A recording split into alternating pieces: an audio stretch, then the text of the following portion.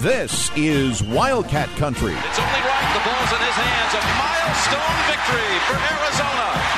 Simon says championship. All the inside scoop on U of A athletics. It's up for caught in the end zone. Arizona has scored the touchdown. Wildcats win. It's going to work, fam.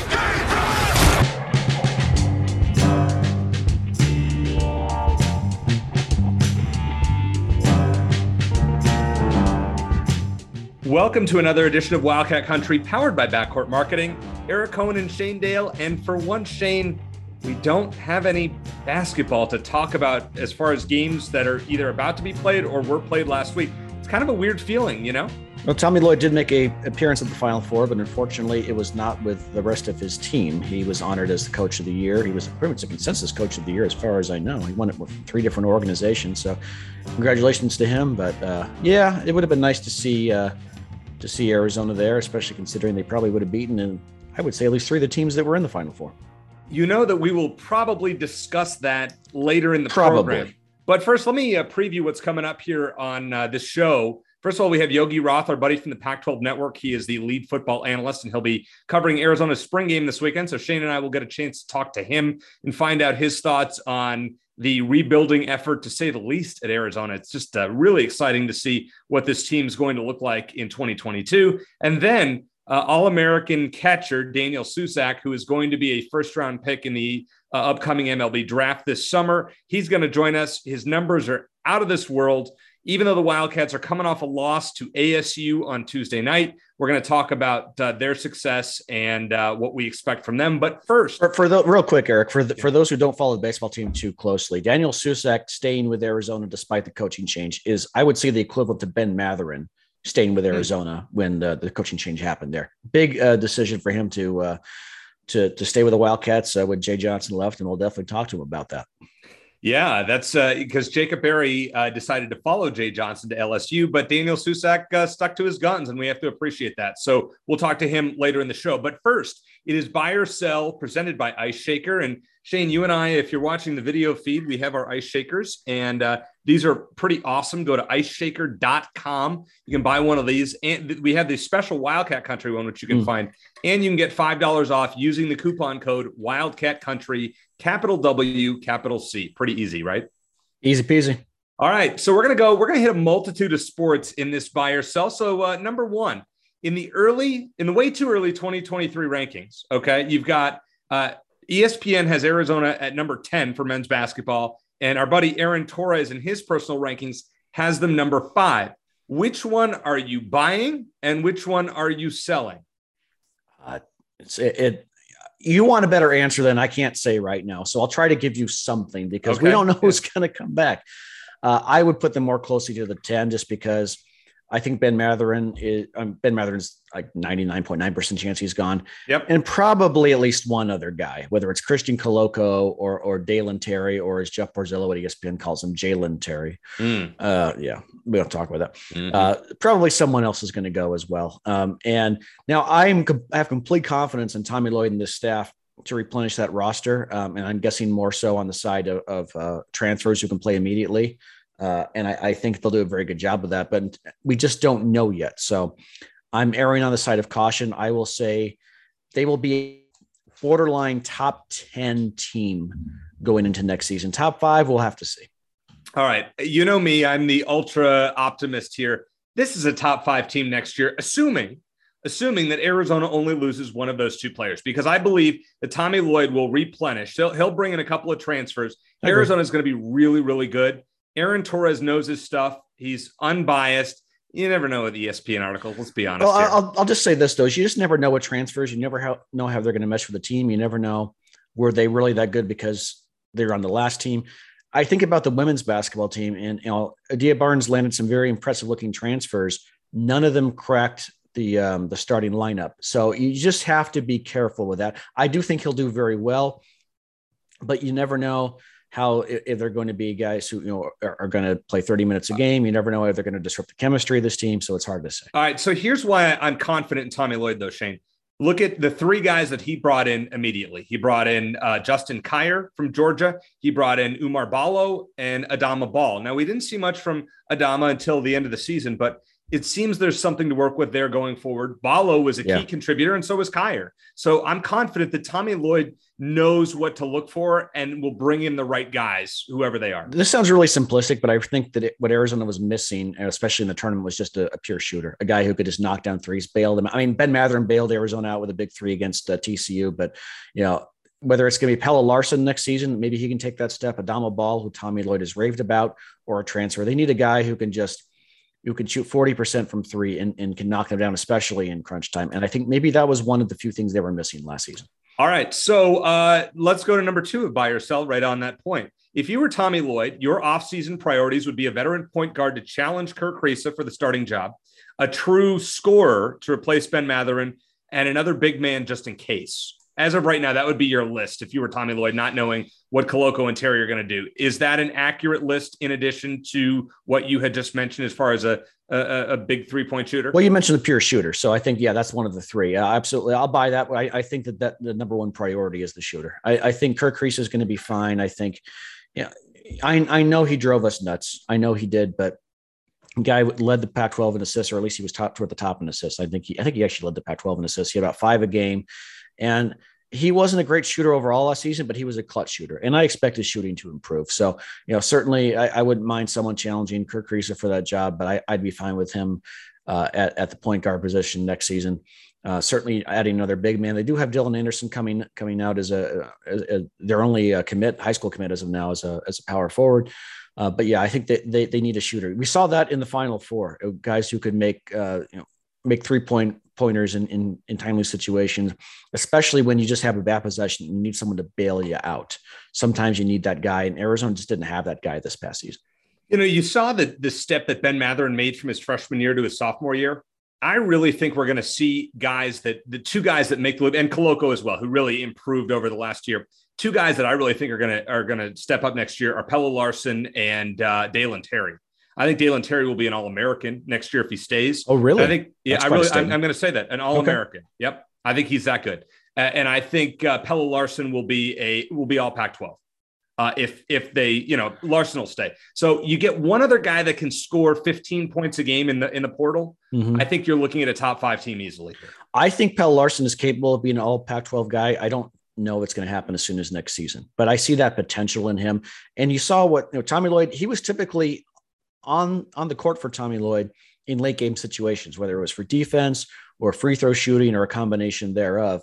He trusted Pelle Larsson in late situations, and I think that experience is going to help. And I think you're going to see more of him next season, and maybe he'll be that shooter that Arizona needs. I think he will be, Shane. Maybe. And I was just going to say that I think he's your 40% guy. I mean, he was rock solid. I don't know his 3-point percentage offhand, but guy was rock solid, and he got better as the season went along, which was very encouraging. And I would say he's a clutch player too. I mean, he was not the guy who had a ball in his hands typically, but with the free throw line he did, and he would knock him down. And don't discount how important that is. Not every guy can go out there in those pressure situations and knock down those free throws, even if you're a great free throw shooter in general, like he was. He played some great defense. So I think it's reasonable to expect big things from him. I don't know if he's an all Pac-12 guy as soon as next season, but I would love to see it, obviously. Making a bold prediction early, but let's see who Arizona brings in, and that will be fun to discuss here in the future episodes on Wildcat Country. Who's coming in, and we'll get some feedback once those transfers are brought in. And all right, number 3. For the women's side, they did a preseason top 25. Arizona came in at number 12. I'm going to say that that's too low. Would you buy or sell that? I'll buy that because of the people they have coming back with Kate Reese and Shayna Pellington specifically. Shayna Pellington in particular showed flashes of brilliance last season, and she wasn't a consistent, 20, 30 point scorer like Ari McDonald was, but she had those games, and you could see that, I think her experience in the Olympics definitely paid off. Kate Reese, she led the team in scoring. I think she just needs a compliment there. She needs someone to sort of take some of the pressure off of her, whether it's Shayna or, transfers, or they have 3 top 50 players, 4 top 100 players coming in next season. Yeah. I think number 12 was too low. I think this is going to be a perennial top 10 team. I would even argue, Eric, that Adia Barnes' coaching job this past season, even though it ended sooner, than the previous year, it was maybe even more impressive because they didn't have that superstar. All due respect to Kate Reese, who, all and Sam Thomas, and Sam Thomas and a number of other players. Arian McDonald was otherworldly, and they lost her and didn't really replace her, and they still stayed in the top 25 throughout the season despite some late season struggles. And part of that was because of Kate Reese's injury. So you bring them back, you bring in some top recruits. I think this is a top 10 team easy next season. Just as an aside, Shane, if we were having this conversation, let's say we're sitting 6 years ago and we're talking about Arizona women's basketball. Could you have ever imagined that top 10 would ever be in your lingo? We had Adia Barnes on the first version of the show way back in the day with myself and Jeff Dean, and you would come in as a guest host from time to time. We had her on when she was just starting out at Arizona, and we were optimistic, and she had a great attitude and was great with her, very generous with her time with us, and she still is, which is great, even though she's had a lot more success now. But I think we all were like, okay, we'll see. You Hardin alum, it's nice. Here we are. And, even without the Final Four appearance last season and and coming inches away from winning the whole thing, which is still amazing to me. It's just crazy to think how close they came. Even without that, the fact that they've made the tournament 2 years in a row is incredible considering the state of this program before she came on board. So it's fantastic, but now the bar's been raised, expectations are higher, and I expect this team to be in the top 10 throughout next season. All right. Speaking of bar is raised, baseball. They lost to ASU on Tuesday night in the road game. They play a couple of road games in addition to the 3-game home series that they'll have later this month, I believe. So they're 21-8 to start the season. We'll have Daniel Susac on here shortly. Mm-hmm. I would say that expectations for this team should be to host a second weekend regional, kind of like the Sweet 16 for college baseball. Would you say right now that is a reasonable expectation for this team by yourself? So they would be in the top 8 then. I think you would have to say top 8 in order to host a super regional, unless there are some upsets. Correct. Yes. I'm going to sell the top 8 because I think that's tough.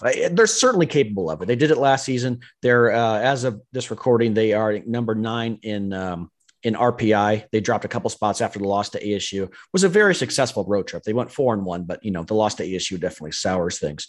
But they are projected. I'll tell you what, though, they are projected by Baseball America as of now to be the number 5 overall seed. So we'll see. It's certainly possible. Would I be disappointed if they weren't top 8? No, they brought back a lot of talent, but they also lost quite a bit, including Jacob Berry, who you mentioned. But I think certainly obviously getting to the regionals, and then I would say at least getting to a super regional, whether it's in Tucson or somewhere else, would be the baseline for this team. All right. So top 16, Sweet 16. Yep. Just like we said about the men's basketball team at the start of the year. Essentially, right, yes. Yeah. Sweet 16. Okay, fine. Women's team, we said the same thing. Sweet 16, fine. They made it to the round of 32. All right, so Sweet 16 for baseball. Okay, fair. I can get on board with that. So I'll sell my own right up there. All right, number 5 at the spring game, where I believe you're going to try to be on Saturday. Unfortunately, I can't make it for football. The one player, assuming you go, would be that you're most excited to see in person is T-Mac. Buy or sell? I would be lying if I didn't buy that. Absolutely. And I think he's going to be such a luxury, especially, when we talk about the offensive line and the question marks there. I think 2 ways you can, it's sort of like, great 3-point shooting can bust the zone defense in basketball. One way to overcome a pass rush when you don't have a great offensive line. Number 1, to have a mobile quarterback, and hopefully Jaden Delora will fit that description.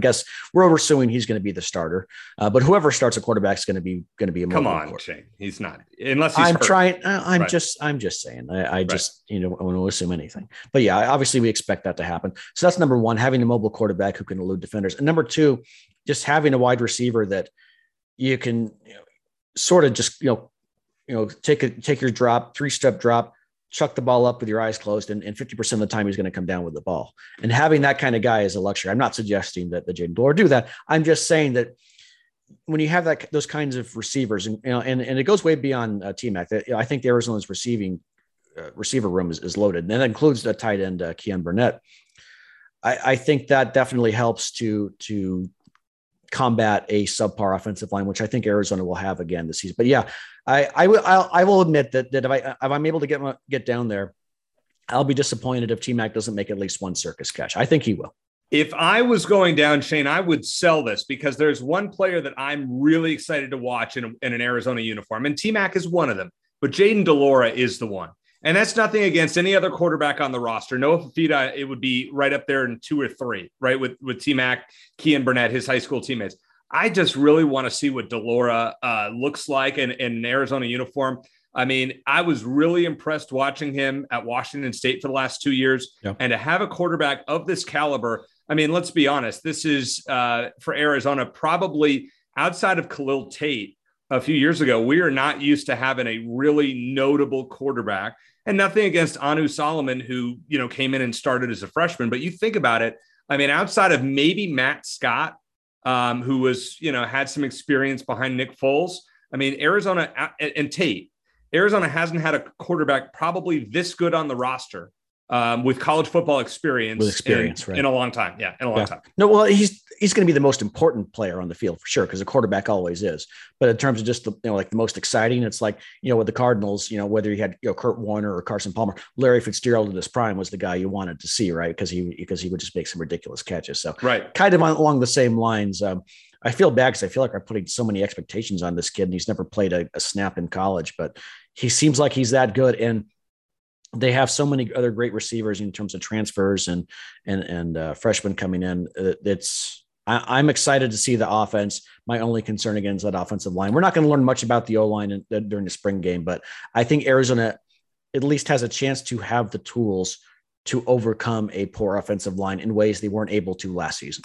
Well, we're going to find out from Yogi Roth coming up next. That was buy or sell. Now, normally I would have a bonus question that I would throw Shane's way, but we're going to save that for the final segment of the show. So before we bring on our interviews, if you're watching the video, you'll notice that Shane is wearing the old Cactus logo Arizona hat.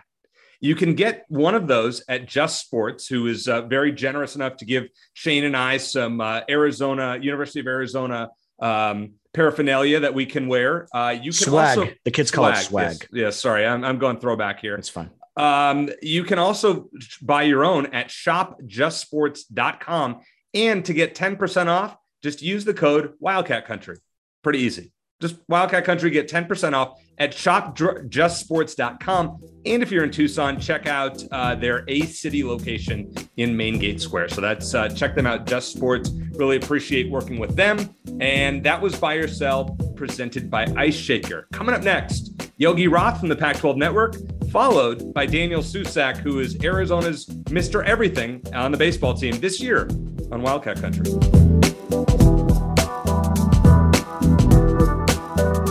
What's up, Wildcat Country? Chris Krakowski here. Bear down. Let's go. I wanted to introduce you to the newest sponsor of the Wildcat Country podcast. That's the Ice Shaker. So check this out. Keep your drinks hot. Keep your drinks cold. We got you covered. Snag one today. Use coupon code Wildcat Country at iceshaker.com. Shane, we finally get to talk football again with our buddy, the lead analyst for Pac-12 Network and all-around great guy, Yogi Roth, joining us. Yogi, glad to have you once again. And boy, since we've talked to you last, a lot of things have happened for this Arizona Wildcats football team. Heck, we have a quarterback now. Tell us about Jaden Delora and what kind of impact he's going to bring to the Arizona football program. Well, number one, thanks for having me on. I enjoy listening to you guys. It's in my, when you're talking football, I'm always listening to you. Appreciate it. You having me on. Of course. And how exciting is it? Here we go, spring again, right? It seems like Jed, and we were talking about Gronk yesterday, but it was a full year ago now that we head into the spring game. And you're right, the team has changed faces, right? You'll see a graphic when we call the spring game of the amount of starts that Arizona's quarterbacks have this spring compared to last spring that were on the roster. If you remember, really didn't have any last year. I'm sure Arizona fans are trying to forget that to a degree, but now you bring in a guy who's played a lot of football, Jaden Delora. And what I love about him, we've talked about it, is his off-platform ability. It sounded like he thrived doing that in their most recent night scrimmage they had last weekend. And I think that, combined with his been there before mentality, right? This guy walks into a locker room, isn't trying to win anybody over, doesn't need to try too hard. He just comes in and he's him, right? He's quiet, he's humble, but he's got a competitive streak that's impressive. I don't know if you saw, we just had him on the It Factory podcast, same one Scooby Wright was on last time we spoke.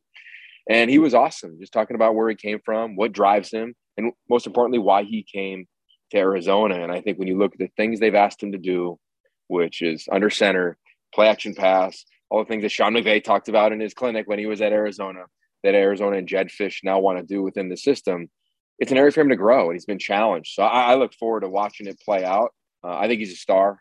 I think, when you think about that position, I think we've talked about this analogy. Pete Carroll taught me this. He said, at the end of the day, if you're playing in the park and you have to pick a guy, go with the guy you'd pick in that situation. And Jaden Daniels easily would be one of those guys that we would pick. When you look at this conference and the quarterbacks, if you're in the playground, he's one of the first few quarterbacks that I think that anybody would choose to be on their roster. I know you didn't mean to say Yogi, but you just said Jaden Daniels, and I wouldn't. Our audience wouldn't forgive me if I didn't mention that because he's an ASU guy. But no, Jaden DeLaura, we know.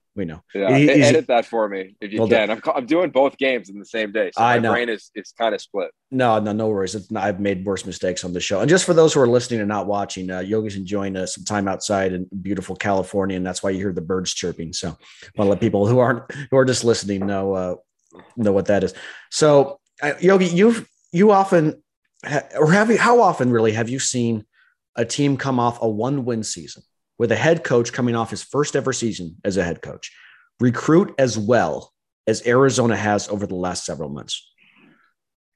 I don't know if it's ever happened, right? I mean, I can remember when Sark took over Washington and they didn't win a game. Johnny Nansen was there. I talked to him yesterday about that experience and coming in and just trying to inject energy into that program. And I think they won 5 games in their first year, something like that. And then they got it going, and they were, qualifying for bowl games every year after that. I think for here, what's unique is that I think they have 1 win in the last 24 games. Yeah. Right. It's not just like 1 win last year. Like, it's been a minute, and that was against a COVID-plagued Cal team, no less, that victory. Yeah. So when you put that into context and then ask someone, whether it's a fan, whether it's an analyst, whether it's somebody who's somewhere in the middle, we don't talk about their record because there's so many good things. There's so many impressive things that are happening, whether it was one of the top recruiting classes in this league last year, whether it was bringing in stars and flipping from big schools like TMAC, obviously doing extremely well in the transfer portal. We talked about Jaden DeLaura and a bunch of other players, or some of the mid-year enrollee freshmen, like running back that they have, and Jonah Coleman, or the offensive lineman they got out of Hawaii. And there's a lot of really impressive storylines. And I think the reality is that, they had to upgrade their roster from a player perspective. You're going to see a lot of young guys. I don't know if all these young guys are going to translate to 6, 8, 10 wins this year. They're still freshmen. And I just got back. I saw UCLA practice yesterday with pretty much all upperclassmen, right? So you still have to play competitive teams. But, yeah, you're right, man. I have not seen it. And it just goes to the power of Jed having a plan when he got there of how he wanted to build it, how he wanted to piece it together. And that plan, he really hasn't wavered from it, right? And it's been a blast to cover. And I think the people that are there, everybody I talked to there, it's just so fun. And I think that is the thing that is selling recruiting. Chance to play, chance to go to the league, coached by guys who've been there, and you're going to have a great time. Imagine when he starts winning some games, how he'll be able to recruit at that point. Yogi, you're going to be out in the spring game on Saturday in Tucson. Give me 1 or 2 newcomers on both sides of the ball you're most looking forward to seeing at that game. Yeah. Okay, cool. The obvious is T-Mac. I want to see him play. I've seen him on YouTube, right? But I've never seen him in person. I want to see him play. I can't wait to watch him play. You've heard about the competition, of course, him and both corners and Stukes and Ciro all spring long. That's the best thing that could have happened to him. I remember when Larry Fitzgerald came in as a freshman to Pitt and maybe couldn't run the fastest, wasn't as strong, but man, he can go play the ball. So I want to go watch how he plays the ball. And then probably running back, freshman running back. I'm interested in him. But this receiving core, right? They've got 3 freshmen. I can't wait to see it. We're going to have another graphic of the size of that group, right? Welcoming back Majon Wright. He had the best catch in the shortened 2020 season that Arizona had all season. Love that guy. Yeah, sideline against SC on that drive at the end of the game. So I'd say that position group is what I'm most intrigued by. This team needs explosive plays, right? They locked in it last year. I want to see that. And yeah, I'm intrigued like everybody with Fafita and, probably the same names you guys are, but that's where I'll net out. Defensively, Hunter Eccles is number 1. Right? I remember when he came out of high school, when he signed at SC, the expectations they had. And he hasn't become that guy yet, but now he's going to be in the Porter Gustin, Uchenna Nwosu role. They call it the cat, I believe. I want to see him, right? He's the leader. He's kind of become that guy, right? They lost a great leader in Anthony Pandy last year. So I'm probably most excited to watch him. And then Solomon, transferred from Michigan. I'm excited to watch that group on the inside. Like in the front seven, you got to stop the run. Like I think lazy opinions on this league is all about how the Pac-12 throws it all over the yard. Teams can run the rock. You got to stop the run. So those two guys in the front seven, I'm probably most intrigued with. Yogi, as you mentioned earlier, you have an interesting day on Saturday where you're calling the Arizona spring game and then ASU's. Describe, in your opinion, as you see it, kind of the trajectory of both programs. Arizona looks to be on the rise. ASU, not so much. I don't know about that. Like, ASU last year won 8 games to beat everybody in the South other than Utah. Right? Like, if you take out all of the narrative, right, and the reality of that, right, the NCAA ongoing investigation, and you look at it, and then you look at the roster, and this is what surprised me in my prep. I got off the phone with their staff yesterday, and I told Coach Edwards, I was like, God, I look at the roster, and I say, there's still talent here, right? It's not like you look at SC when they got hit with a bunch of sanctions and had like a roster of, less than 50 scholarship players. Like that's not the case at ASU. So I think that the narrative around it versus the reality of the roster are a little bit different, right? Ladarius Henderson might be the best guard in the league, right? Quarterback wise, yes, they've got to fill that hole. They bring in another freshman at running back that I like. They bring in a big transfer from Wyoming who they really like. Receiver, they got to find out who's number 2, but they've got talent, right? Elijah Badger being one of the breakout players they hope to see. Offensive line, they bring in transfers like they've done in the past to fill some holes. So I can't say like Arizona, I agree, is trending up. There's only one way to go. But I don't agree that ASU is like on this downward spiral when you take kind of the emotional narrative out and you look at it and you say, all right, well, let me look at the players. So I can't wait to watch it. And then what they went through, like I think last year was hard. I look at ASU this year, they don't have stars. They have no star power, but I've been around teams like that. Sometimes they're even tighter. So I don't think they're as talented as last year, man. But from what Herm and a lot of players I've interviewed in advance of Saturday night on the Pac-12 networks is they said it's the tightest it's ever been there. This is the year. This is the year the streak is broken. Arizona's lost 5 in a row. We'll see, Eric. I'm just going to say that. All right, Yogi. When it comes to expectations for Arizona fans, I know we haven't even seen the spring game yet. What is a realistic season goal? It's April. What should us fans be? What would constitute as a good year as of now for Arizona football? Well, I think you look at last year, right? And it's been talked about, I think 8 games off this graphic, 8 games went into the fourth quarter, 1-score games, right? Think about that, right? Now, some ended up in blowouts, but that's the reality. And then if you look at like the quarterback carousel that they had and the injuries at that position, the lack of explosive plays and the amount that they gave up on the defensive side because they were so pressure heavy, you're like, wow, like all things considered, like this team was in some games, right? And what I love most about last year, my biggest takeaway was that Jedd Fisch kept the players competing, right? Other than the Colorado game, which I called, right? And San Diego State game, which I called. So maybe I'm not the greatest of luck. The team was competing their tails off, right? Go watch the UCLA game, the Oregon game again. Like I got the Arizona State game pulled up right now on my laptop in my office. Like this team, they competed, right? As Jed said in his opening press conference, we're going to be a hard out. I think they continue to be that. I can't wait to see the first few games, right? Because on one hand, you're like, oh yeah, I could see them kind of going undefeated. And then here they go, they play Oregon. And then the other hand, you say, well, San Diego State was a top 25 team last year. They're opening up a brand new stadium. Leach and Ole Miss are going to come in and move the ball. Like, I think you can go both ways. And I think that's how their season will be. I think it's going to come down to 2 or 3 snaps. And that's where I think Jayden de Laura, like, I think he can buy you a score. I think he can buy you 2 to 3 decisions a game in critical moments, right? It's why they work red zone every single day in spring, situational football. I think he's the difference there, Jayden de Laura. So I don't know, man. Like, I want to say a bowl game, but I don't want to put a ceiling on him. And I also know the reality of coaching, like in playing it 2 or 3 snaps and the games go the other way. And that happened to Arizona a few times last year. So fans, what can you expect? I think another team that's going to be a tough out. And then we'll see how they develop. I mean, 45 new faces among the 85 scholarships will be on the field come training camp. I mean, that's like half the team, bro. Like, that's nuts when you think about it. So now Jed's got to gel that thing and bring it together with a bunch of young guys. Won't be easy. But I think that this thing is heading only north. And I love them to watch them this year and, man, next year. You know, they're building it in the way that Jed said he would. And I look forward to the trajectory, man. I think it's in a really healthy place.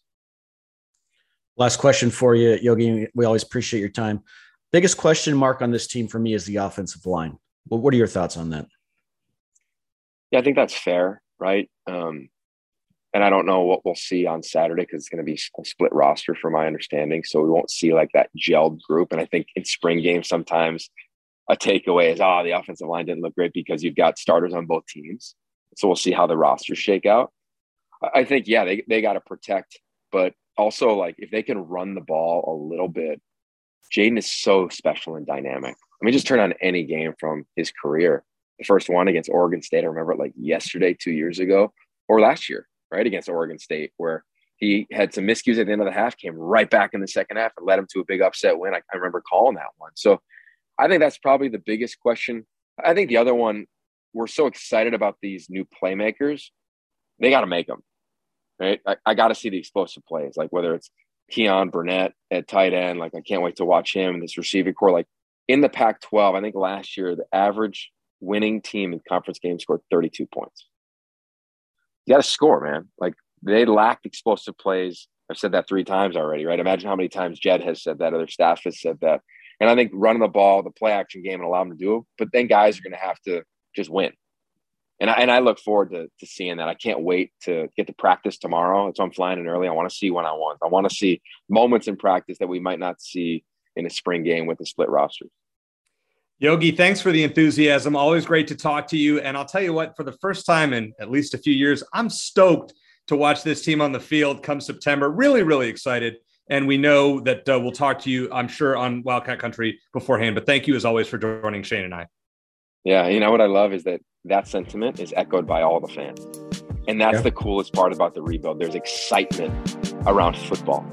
Right, that's just it's awesome that community has rallied, and we knew they could, and Jed got it going. So can't wait to watch him and Jaden Delora compete on Saturday. Nailed it before heading to the other school in the league.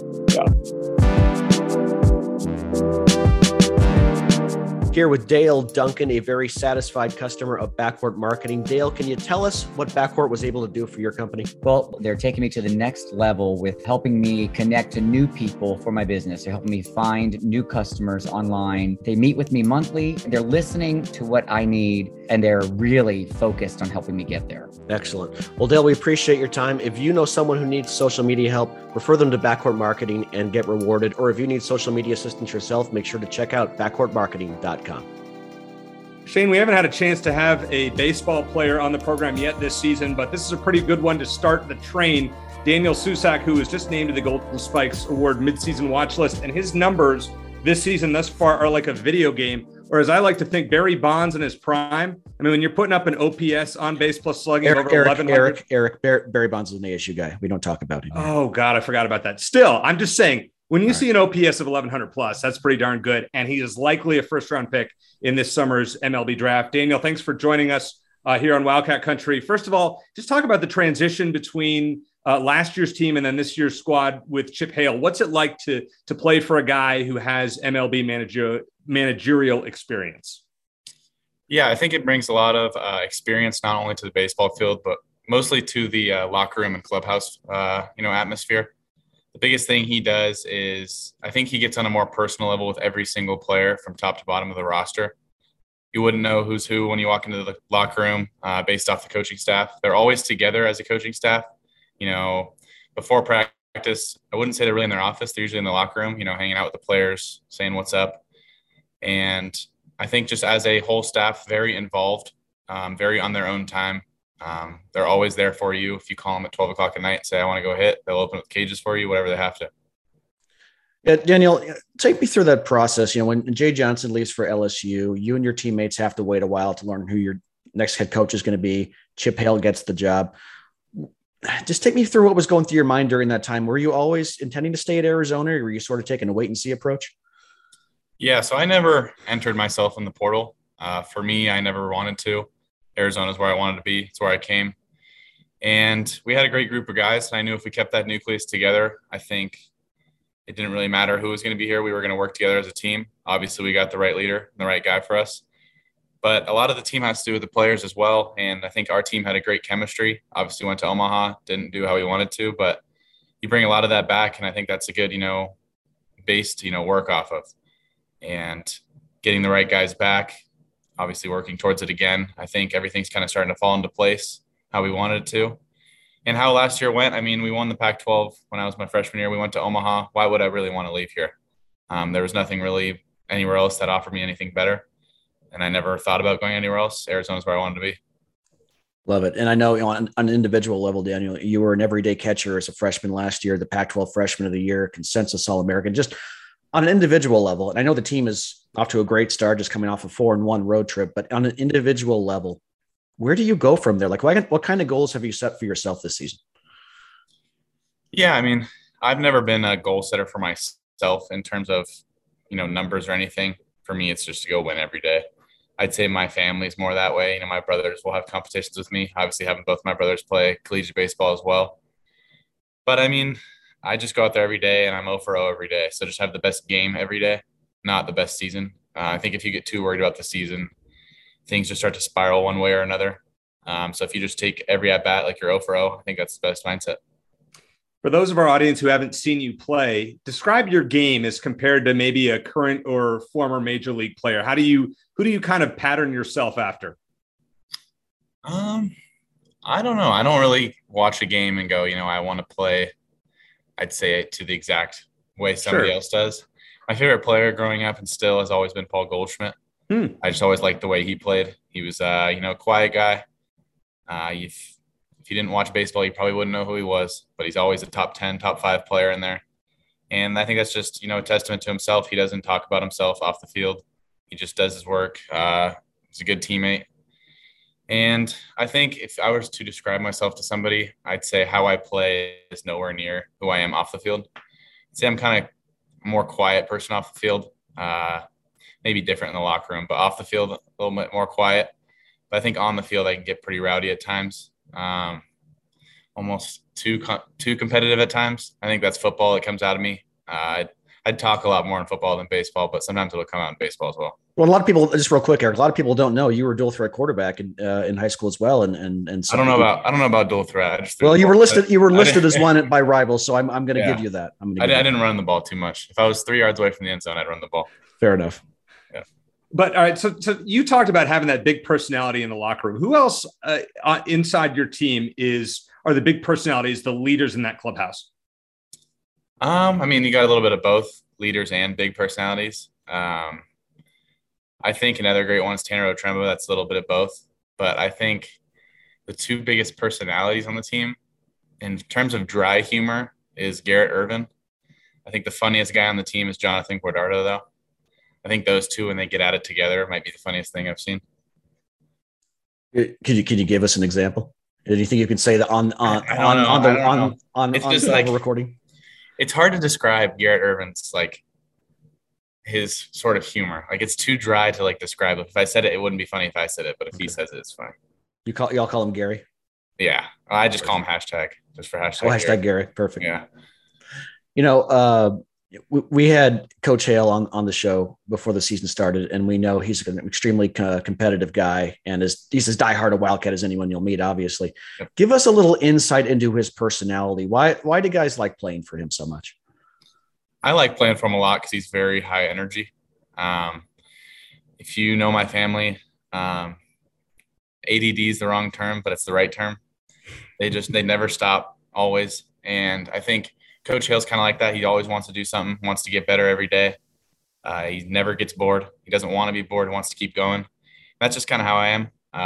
If you talk to me, you'd probably think I'm more of a calm guy, but I'm the same way. I want to keep doing stuff all day. I get bored quick. When we have an off day, you'd think, as an athlete, you want to take that day to do nothing, but you take 2 hours and you get bored. You go, I want to go work out. I want to do something. And I think we share that as people, that in terms of he wants to do something all the time. If he's not doing something baseball, he wants to do something else competitive. I want to go golf. I want to do something. I want to beat somebody at something. And you guys, like I mentioned, are coming off a successful 4-1 road trip, but I'm sure that loss at ASU didn't sit well with you, and especially with Coach Hale. Does he get you guys to take that rivalry personally? And are you already looking forward to facing the Sun Devils down your way in a couple of weeks? Yeah, I mean, I take every game personally in the Pac-12. I think everybody's our rival. I think it's always been that way. Obviously, they may get more chippy than other teams, but that's baseball. Some teams, do it more than others. I think if you just handle it on the field, the chipping goes away. I think that's every team. If you keep teams in the game, they'll chip more. You put them away, they'll stop chipping. So I think if we handle our business, it'll go away. If not, then we'll have to keep dealing with it. What do you think makes this team unique among the other teams that you have faced? I mean, you guys obviously, it looks like you guys are having more fun from what I've seen than some of your opponents. Would you say that's kind of characteristic? You think that's fair to say? Yeah, I'd say fun is a good term. I would say our chemistry is really high. I think everybody's on the same page. So I'd say it's more a team effort than personal. If somebody else hits a home run, you're more excited for them than you would be if you yourself hit one. And I think that's great as a team to have. I think that's more important than talent on a roster. You look at some great teams in college baseball, like, I don't know, there's a lot of teams in there. Like even Virginia last year, they were a 3 seed in a regional, and all of a sudden they're in Omaha. And maybe they're not as talented as South Carolina, whose regional they were in, but they had better chemistry. And baseball is a sport where it matters a lot more than maybe other sports. Kansas was talented, but out of high school, I think I was looking at somebody posted their highest ranked recruited player was like 70th in the country out of high school. And they were national champions, and Kentucky's got 5 stars on the lineup. So maybe not all about talent all the time. I'm impressed. You know your other sports. Well done. Oh yeah. Daniel, what are your thoughts on Tucson? Is there any particular spot, any restaurants you enjoy visiting when time allows you to do so? Tucson's grown on me. If I'm not lying, when I first came, I was like, man, what am I going to do here? It's an acquired taste. I'll admit. At first you're like, what am I going to do? And then when you're playing baseball, you're like, man, I don't really have time to do anything even if I wanted to. So I like it. I mean, the weather's great all the time. Even when it's 110 here, it's better than 110 in Phoenix. It just feels better here. I would say my favorite restaurant, I got a couple. I mean, I don't want to sound like that guy, but Fleming's is really good. I know that's not just a Tucson thing, but North is good. North Italia. Let's think.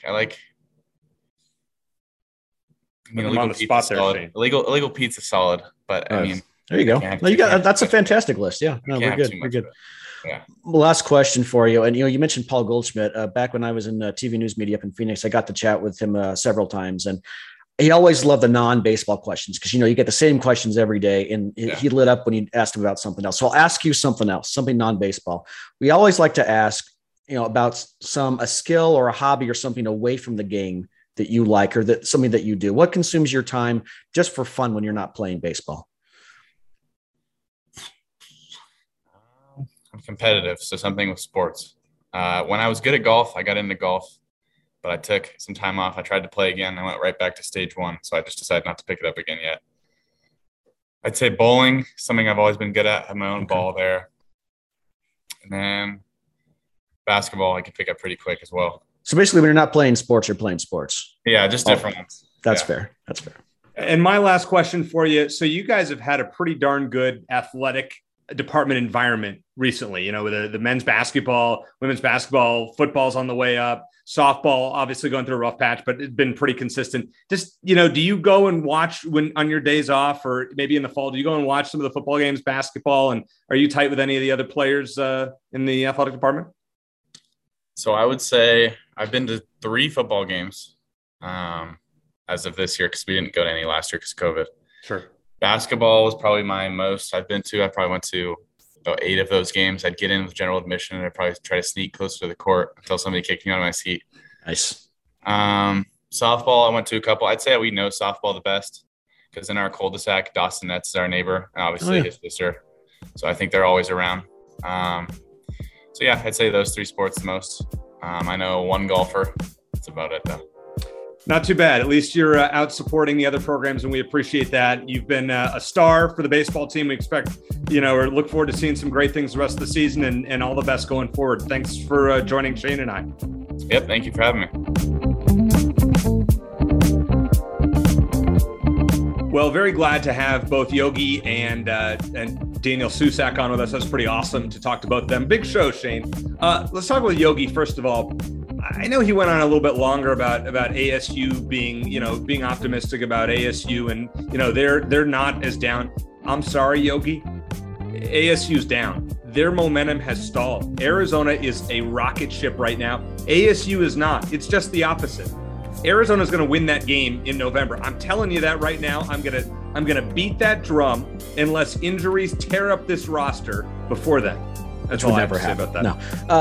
Well, and look, Yogi is always the optimist, so he's always going to say good things about teams. But I see his point, and Doug Haller with The Athletic even noted that ASU's actually done a decent job of filling in their roster but there's just a lot of unknowns. So there's a lot of turnover.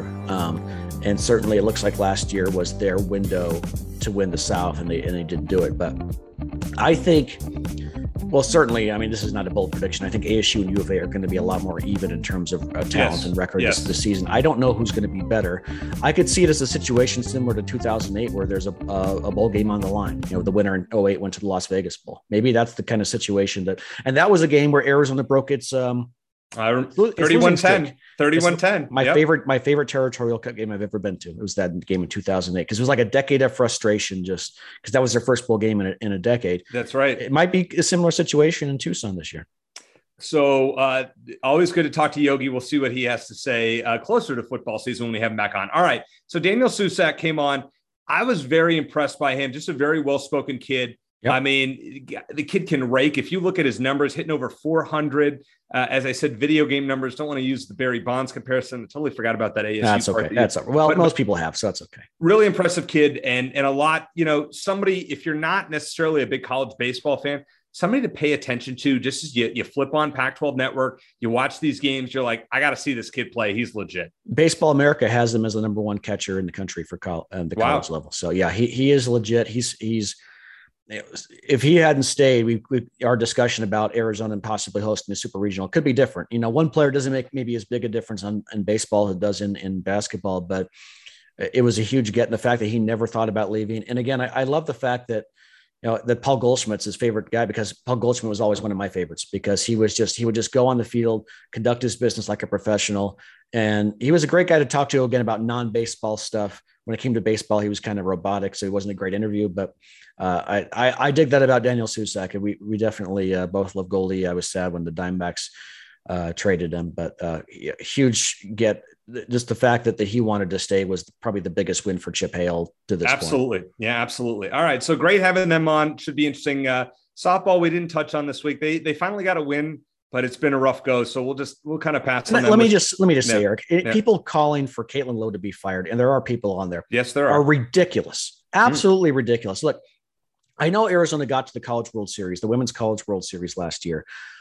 This program under Mike Andrea wasn't as dominant over the last maybe decade or so as it had been previously. Okay.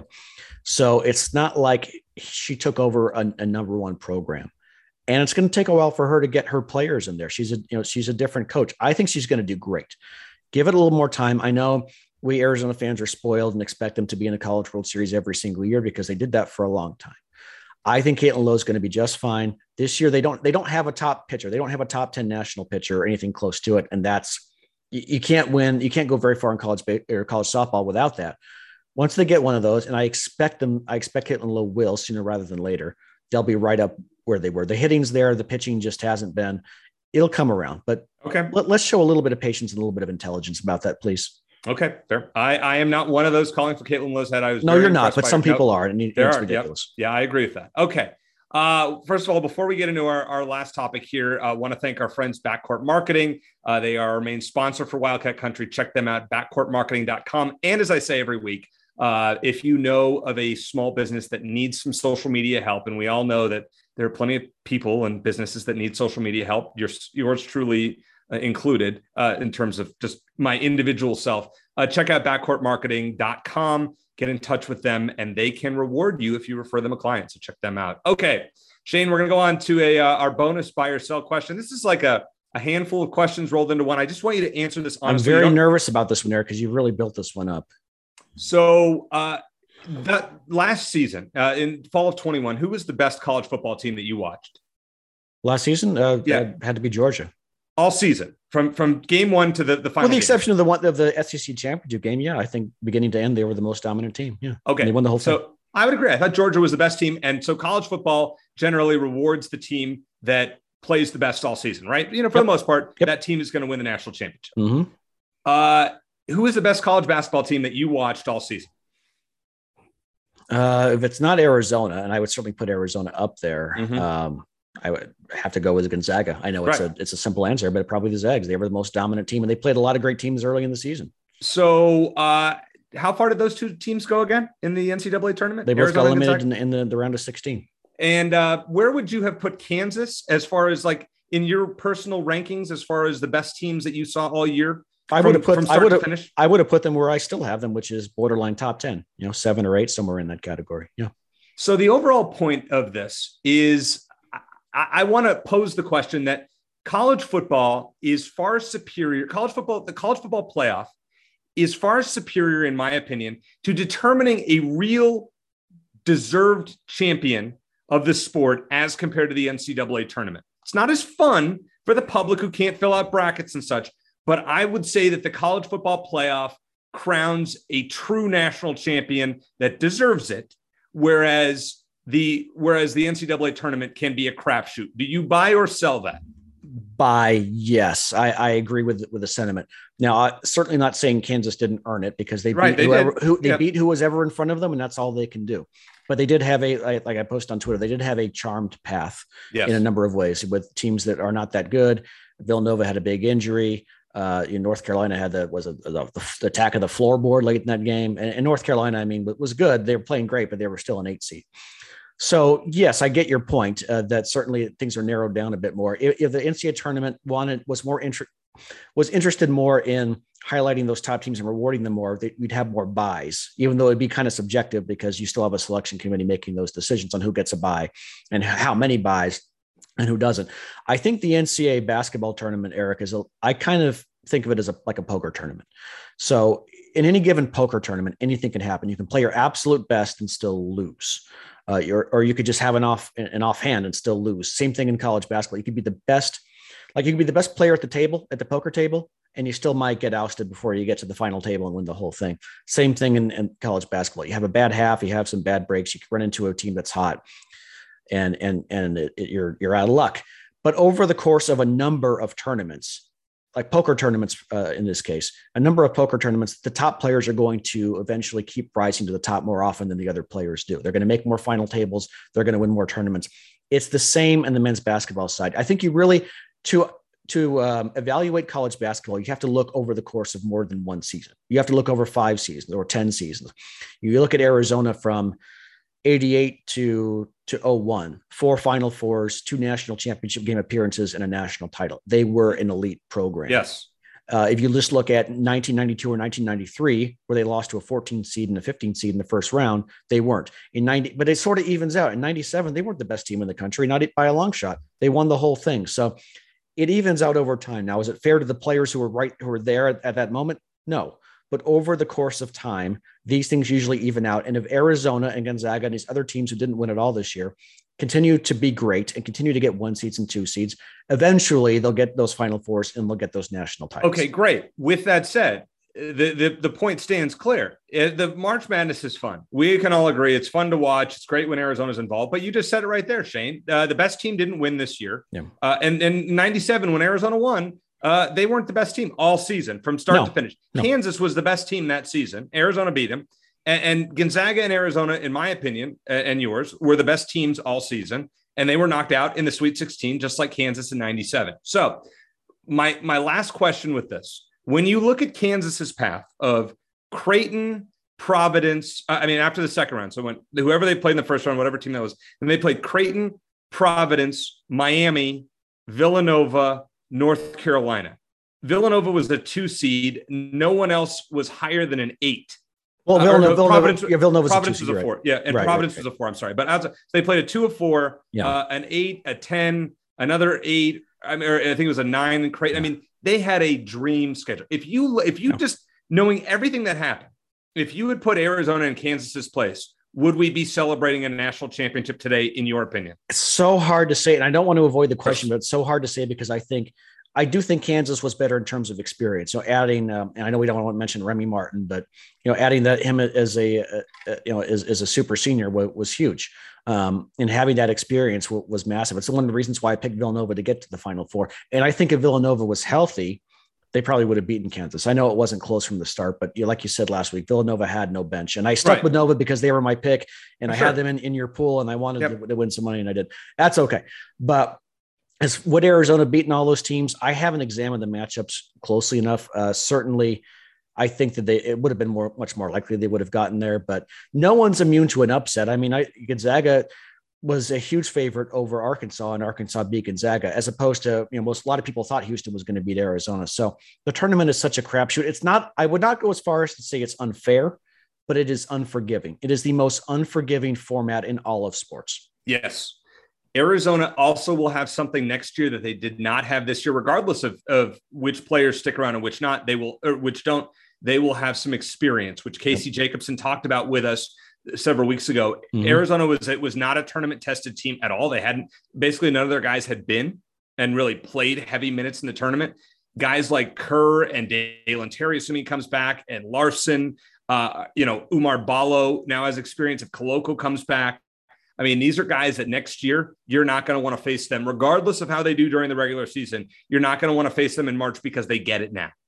It's very rare to see a team like Kentucky with Anthony Davis and a bunch of freshmen who go and win, the title that quickly.